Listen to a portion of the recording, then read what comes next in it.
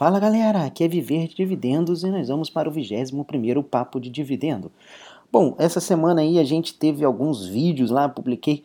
Nosso canal de YouTube lá tá bem movimentado, galera. Se vocês ainda não assistiram, não assinaram o canal de YouTube, aconselho você a chegar lá e fazer a sua assinatura.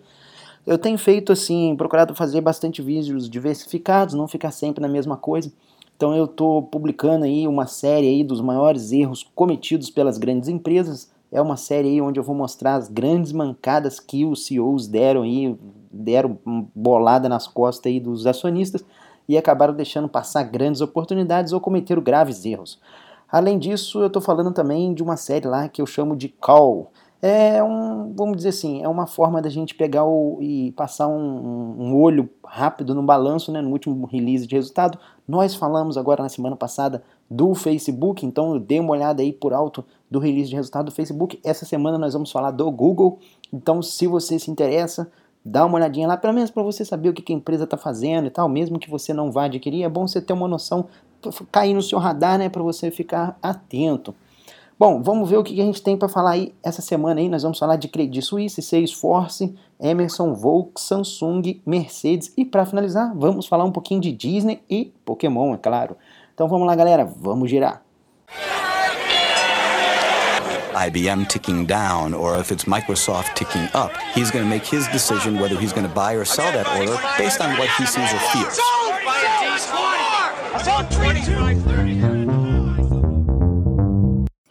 Bom, a gente começa falando aí sobre o Uber. O Uber lá na China resolveu terminar suas operações na China, né? Tava numa briga ali com a Didi. A Didi, para quem não se lembra, é aquela mesma empresa semelhante ao Uber, em qual a Apple aplicou lá, aportou $1 bilhão. Então o Uber, por fim lá, acabou optando por não continuar nessa briga aí no mercado chinês. E provavelmente ali o que eles fizeram? Fizeram um acordo de camaradagem. O Uber vale $7 bilhões ali na China. E ele pegou esses $7 bilhões, passou para a mão da Didi, fez como se fosse um aporte, né? Passou a ter uma participação minoritária na Didi. E a Didi hoje vale $35 bilhões, considerando esses $7 bilhões. Em troca disso, a Didi vai aportar $1 bilhão no Uber, também nos Estados Unidos. Provavelmente, isso daí a gente deve ver, a Didi com certeza não deve entrar no mercado americano. Se ela estava planejando isso daí no futuro, provavelmente já pode descartar isso, porque com certeza essa parceria aí deve ser para matar ali a concorrência no mercado americano. O que é um mau sinal aí para a gente que é usuário, então acaba que quanto menos concorrentes, pior é para o consumidor. O Credit Suisse e a Deutsche Bank, que ambos, o primeiro é um banco suíço, o segundo é o principal banco alemão, foram retirados lá do principal índice de ações da Europa. Os bancos vêm passando por uma certa dificuldade, né?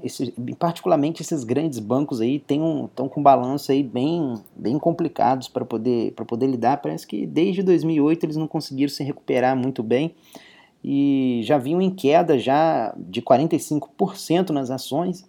Por fim, eles foram retirados do índice, foram colocadas outras duas novas empresas lá. Depois que saiu essa notícia de que eles iam retirar eles do índice, já abriram ali no pré-market ali com menos 4% o Credit Suisse e menos 2,8% o Deutsche Bank. E a Salesforce anunciou aí a aquisição da Quip. A Quip é uma empresa de nuvem, né, que processa documentos de textos e é tipo como, como é que eu vou explicar para vocês, é como se fosse um Office online. E a Salesforce tem um pouco a ver com o seu case de negócio, acabou conseguindo adquirir ali. A Salesforce que vai lembrar que acabou perdendo a briga ali, né, da compra do LinkedIn, né, eles estavam de olho no LinkedIn e a Microsoft acabou tendo que pagar um pouco a mais ali por conta dessa concorrência com a Salesforce. O Quip estava valendo aí na bolsa aí $582 milhões e a Salesforce teve que pagar aí um prêmio aí, vai abocanhar ele por $750 milhões. E a gente tem aí uma boa notícia para os acionistas da Emerson. Eu havia falado alguns episódios passados que ela tinha colocado à venda lá toda a sua divisão de motores e a parte de geração de energia. A Emerson vem passando aí por uma reestruturação completa no seu modelo de negócio. Ela vai simplificar bastante. Eu até comentei, se eu não me engano, foi no post de dividendos do mês passado sobre ela. Se não foi do mês passado, é do mês retrasado. mas alguma coisa desse tipo. Mas a Emerson vem fazendo uma reestruturação, lançou no mercado que estava interessada em vender todo o seu setor de motores e geração de energia e conseguiu vender para uma empresa japonesa, a Nidec, lá do Japão, é uma empresa focada nessa área de motores mesmo. E eles já vinham fazendo aquisições já a nível internacional há algum tempo, aproveitaram a oportunidade e abocanharam lá o setor de motor da Emerson por 1,2 bilhão de dólares, então isso daí é dinheiro para entrar no caixa da Emerson. Provavelmente a Emerson deve fazer algumas aquisições com essa grana aí, a gente pode falar dela aqui no futuro, com certeza, ou ela deve distribuir isso daí de dividendo para o pessoal, o que eu acredito que não deve rolar essa distribuição não. Mas fica uma boa notícia aí, porque eu costumo falar, né? A empresa quando ela não quer um negócio, ela faz duas coisas, ou ela vende ou ela faz um spin-off. Quando ela faz o spin-off, significa que ela não conseguiu vender, né? Porque é sempre mais lucrativo você vender, que geralmente você vende acima do preço de mercado, né? Você pode ver aí todas as aquisições que eu falo aqui no Papo de Dividendo, geralmente as empresas pagam um pouco acima. Então eu prefiro quando eles conseguem vender o negócio. Quando fazem spin-off, geralmente eu prefiro pular fora do spin-off, porque não é uma boa coisa quando acontece isso. Mas tem casos e casos. Em compensação, a gente tem uma má notícia aí para os acionistas da Volks. A Volks foi banida da Coreia do Sul. A Coreia do Sul ali, além de banir os automóveis da Volks, por conta daquele rolo que deu lá das falsificações lá de adulterações nos certificados de emissões, né, de poluentes, além de banir os carros da Volks de vender ali na Coreia do Sul, multou a empresa em 16 milhões. Bom, a notícia não é nada boa mesmo, porque a Volks tinha ali um mercado bem interessante na Coreia do Sul e havia vendido aí, triplicado o número de vendas no ano passado, antes desse escândalo, né? Tinha vendido ali 35 mil automóveis, então provavelmente ela deve recorrer a essa medida aí, eu não sei como é que funciona lá, mas vamos acompanhar aí, ver se vai ser definitivo mesmo. Mas se realmente ocorrer isso daí, é uma pancada bem forte aí nos resultados da Volks.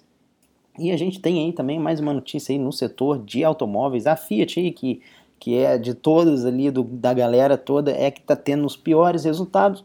Teve uma boa notícia aí, a Magnete Marelli, que é uma subsidiária da Fiat, foi vendida para a Samsung. Estima-se ali que a venda deve ter rolado ali em torno de 3 bilhões de dólares, a Samsung deve ter pago isso.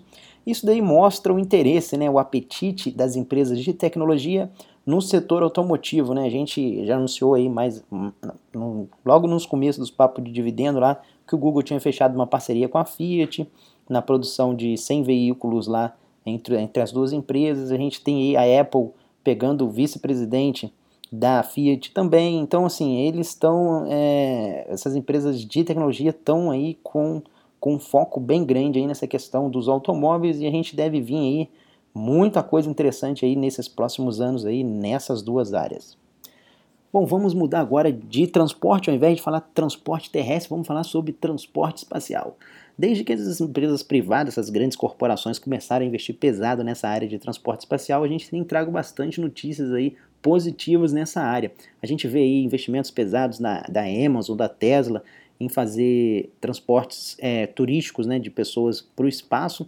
E agora o governo americano aprovou ali uma empresa chamada Moon Express, vai fazer o primeiro voo lunar comercial. Foi aprovado ali depois de 6 anos de esforços ali na construção de um módulo e gastar 30 milhões de dólares. A empresa vai mandar para a Lua um robô em 2017. Eu não sei se chega lá em 2017, você vai sair daqui em 2017, não deu para entender muito bem, mas o fato é que essa empresa aí, ela está aí de olho na Lua e ela deve planeja enviar, depois que o robô chegar lá, fizer algumas coletas, algumas coisas, deve enviar humanos para lá e envolver um grande projeto ali de mineração lunar, né? Uma coisa bem ambiciosa, e se realmente der certo, parece ser uma coisa bem interessante. Tem que ficar de olho nessas empresas aí, porque o futuro provavelmente deve estar aí nesse caminho aí, na exploração espacial.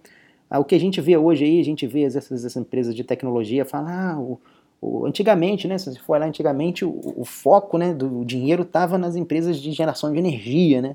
Depois o foco mudou para as empresas de automóveis, e depois, junto com as empresas de automóveis, as empresas de petróleo também começaram a ter um grande, como é que eu vou dizer, uma grande atenção por parte do mercado. E aí a chave mudou de repente para as empresas de tecnologia. A gente já tem alguns anos aí que os maiores empresas do mundo são empresas de tecnologia. Eu acredito que no futuro essa linha dessa exploração espacial aí deve ser o que a gente vê hoje de empresas de tecnologia. Então a gente já fica de olho aí desde cedo nesse setor, mas é uma notícia muito interessante. Imagina aí, né, o preço das commodities, né, já está despencando só com a produção terrestre. Imagina que inclui aí a produção lunar aí junto nessa commodities aí, a coisa vai ficar complicada, né, para países que dependem de commodities como o Brasil. Realmente a coisa pode ficar bem complicada, mas isso daí é coisa lá para frente. Você provavelmente já vai estar no seu túmulo e o seu filho, bom, acredito que sim, né, e o seu filho aí que deve ter que assumir esses problemas. Mas se você quiser montar uma carteira de ações aí que dure anos e anos, você tem que pensar nessas coisas aí também, né? Mas vamos acompanhando por enquanto só. E já que estávamos falando aí de dificuldades, né, no país, o governo japonês aí, o Japão, que para quem não tem acompanhado, vem sofrendo aí com uma recessão bem aguda aí. O governo já tentou fazer de tudo, baixar juros, deixar juros negativo, enfim. E não tem dado muito certo, né?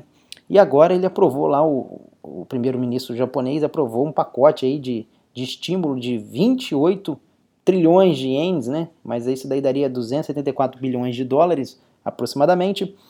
E a ideia é pegar esse dinheiro aí e montar tipo um investimento aí em pessoas de baixa renda, distribuir como se fosse empréstimos, né? Alguma coisa do tipo, bem semelhante ao que o governo brasileiro fez quando ferrou de vez a economia aqui. Então, a gente não dá para se esperar, depende, né? O japonês, de repente, pode conseguir fazer da forma certa, né? Mas essa questão de injetar grana pública na economia acaba não terminando muito bem. Mas o fato é que eles vão fazer aí investimentos pesados aí para tentar recuperar a economia. Estima-se ali que se der tudo certo, o PIB ali deve avançar 1,4 na ponta positiva. Vamos acompanhar aí e torcer para que o governo japonês consiga fazer da forma correta esses movimentos. E se as coisas não vão bem para o Japão, para o lado dos alemães também não vai muito bem depois do Brexit.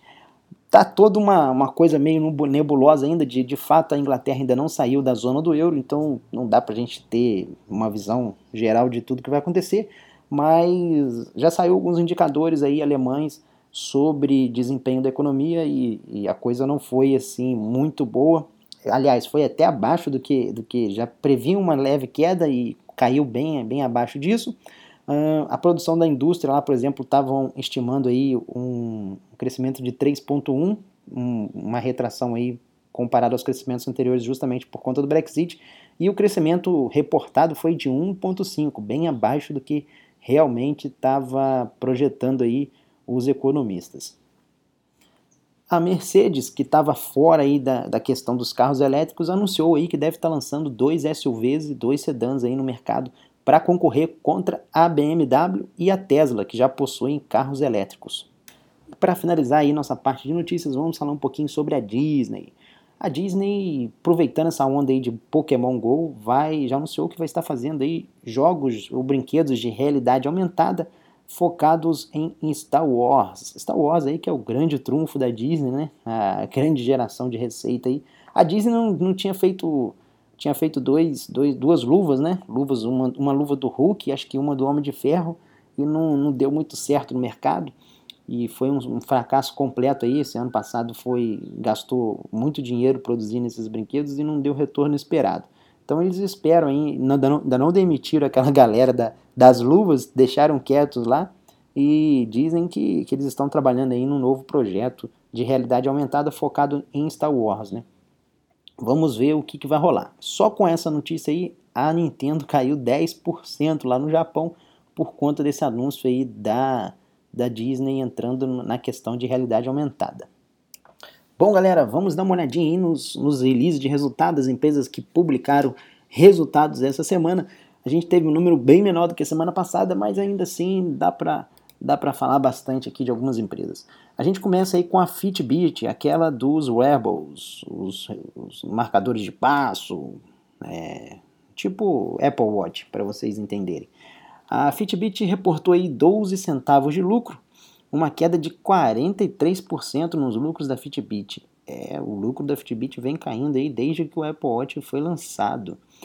E a receita da Fitbit foi de 586 milhões de dólares. A receita subiu 46%, mas parece que eles não estão conseguindo fazer lucro, né? Acho que estão investindo bem mais aí por conta da concorrência. A EA, a Electronic Arts, aquela dos jogos, do FIFA, jogos do tipo, reportou aí 7 centavos de lucro, uma queda de 53% nos lucros da EA. E a receita da EA foi de 682 milhões de dólares, uma queda de 2% na sua receita. CVS, a das farmácias, a gente tem aí $1,32 de lucro, um aumento de 8% nos lucros e 43 bilhões de lucro de receita, um aumento de 18% na receita. Pfizer, que é também farmacêutica, 64 centavos de lucro por ação, um aumento de 14% nos lucros da Pfizer. Esses últimos 2 trimestres aí foi bem legal aí o resultado da Pfizer. Vamos ver se ela consegue se recuperar aí no longo prazo. A receita dela foi de 13 bilhões, um aumento de 11%. Procter & Gamble, a P&G, tenho ela na carteira, 79 centavos de lucro por ação, uma queda de 21% nos lucros da P&G. A P&G eu esperava aí que ela viesse com um resultado um pouco melhor. A receita da P&G foi 16 bilhões, uma queda de 9% na receita da P&G. A gente tem Seagate, produtora de HD, produz HD, armazenamento para computador, 69 centavos de lucro por ação, uma queda de 10% nos lucros da Seagate, e a receita dela é de 2 bilhões, uma queda de 9% na receita. Papa John's, Red Roupa, né? A gente teve aí 61 centavos de lucro por ação, e uma receita de 422 milhões de dólares, com um aumento de 6% na receita. Emerson, a gente falou dela aqui hoje já no papo de dividendo, 80 centavos de lucro por ação, uma queda de 5% nos seus lucros, e uma receita de 5 bilhões, uma queda de 7% na sua receita. A gente vem aí a Tesla que a gente fala direto dela aí, prejuízo atrás de prejuízo, né? Agora é o prejuízo maior ainda, $1,06 de prejuízo, 121% a mais de prejuízo comparado ao trimestre anterior. O trimestre anterior, para vocês terem uma noção, foi 48 centavos de prejuízo. A Tesla aí que já é esperado aí que ela faça prejuízo mesmo. A receita vai sempre crescendo, né? 1,5 bilhões de dólares em receita, um aumento de 31% na receita da Tesla. TripAdvisor, 38 centavos de lucro por ação, uma queda de 30% nos lucros, e a receita caiu 3%. Herbalife, já tomou seu shake hoje? Então corre lá para tomar $1,29 de lucro por ação, um aumento de 4% nos lucros da Herbalife. A receita da Herbalife está em 1,2 bilhões de dólares, um aumento de 3% na receita. Time Warner, aquela do cinema lá que faz filme, $1,29 por ação de lucro, um aumento de 3% nos lucros da Time, e 6,9 bilhões de receita, uma queda de 5% na receita. A receita dela não está indo muito legal. Western Union, de HD também, semelhante a Seagate, 44 centavos de lucro por ação, um aumento de 7% nos lucros da Western. 1,3 bilhões de lucro, de receita, perdão, uma queda de 1% na receita. Guderi é também de TI, né, mas é focado em hospedagem. Prejuízo do Guderi de 11 centavos por ação, um aumento de 42% é uma redução no prejuízo de 42%.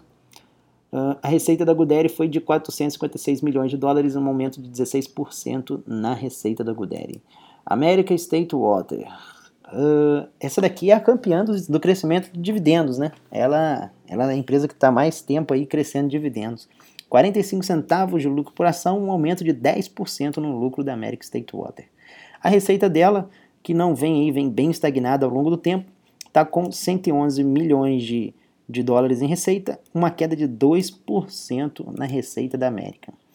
LinkedIn, que foi aí comprada pela Microsoft, reportou aí lucro de 1,13, um aumento de 105% nos lucros do LinkedIn, um ótimo resultado, dobrou o lucro praticamente. A receita também vem vindo bem forte, 932 milhões de receita, um aumento de 31% na receita do LinkedIn. O LinkedIn vem com um aumento aí expressivo de receita, ele quase dobra a receita aí em 2014, e 2015, agora 2016, ele tem mantido esse crescimento de 30%. Parece que foi uma aquisição interessante para a Microsoft.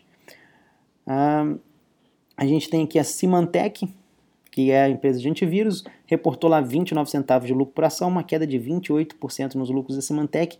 A receita da Symantec que despencou 41%, agora está em 884 milhões. Lionsgate é outra empresa aí de cinema, 19 centavos de lucro por ação, uma queda de 39% nos lucros da Lions, e a receita dela, em compensação, subiu 35%. Kellogg, que é a de comida, né? Aqueles sucrilhos, tipo sucrilhos, né? 91 centavos de lucro por ação, uma queda de 1% da Kellogg, e 3,2% de receita, uma queda de 7% na receita. E para finalizar, a gente vai falar aí da Motorola. A Motorola reportou aí 1,03 de lucro por ação e 1,4 bilhão de receita, um aumento de 5% na receita. O lucro da Motorola aumentou 50%. Bom, galera, então acho que a gente fica por aqui. A gente já falou aí de todas as empresas que tinha para falar, que publicaram, é lógico que publicaram muito mais do que isso, né? Acho que foram umas 500 ou 600 empresas que publicaram o resultado essa semana, mas a gente pega só as principais, né? Aquelas menos conhecidas, não vale perder tempo aqui falando. Então a gente fica por aqui e até a próxima. Valeu! Buying D's, how many? Still like total all day. 4.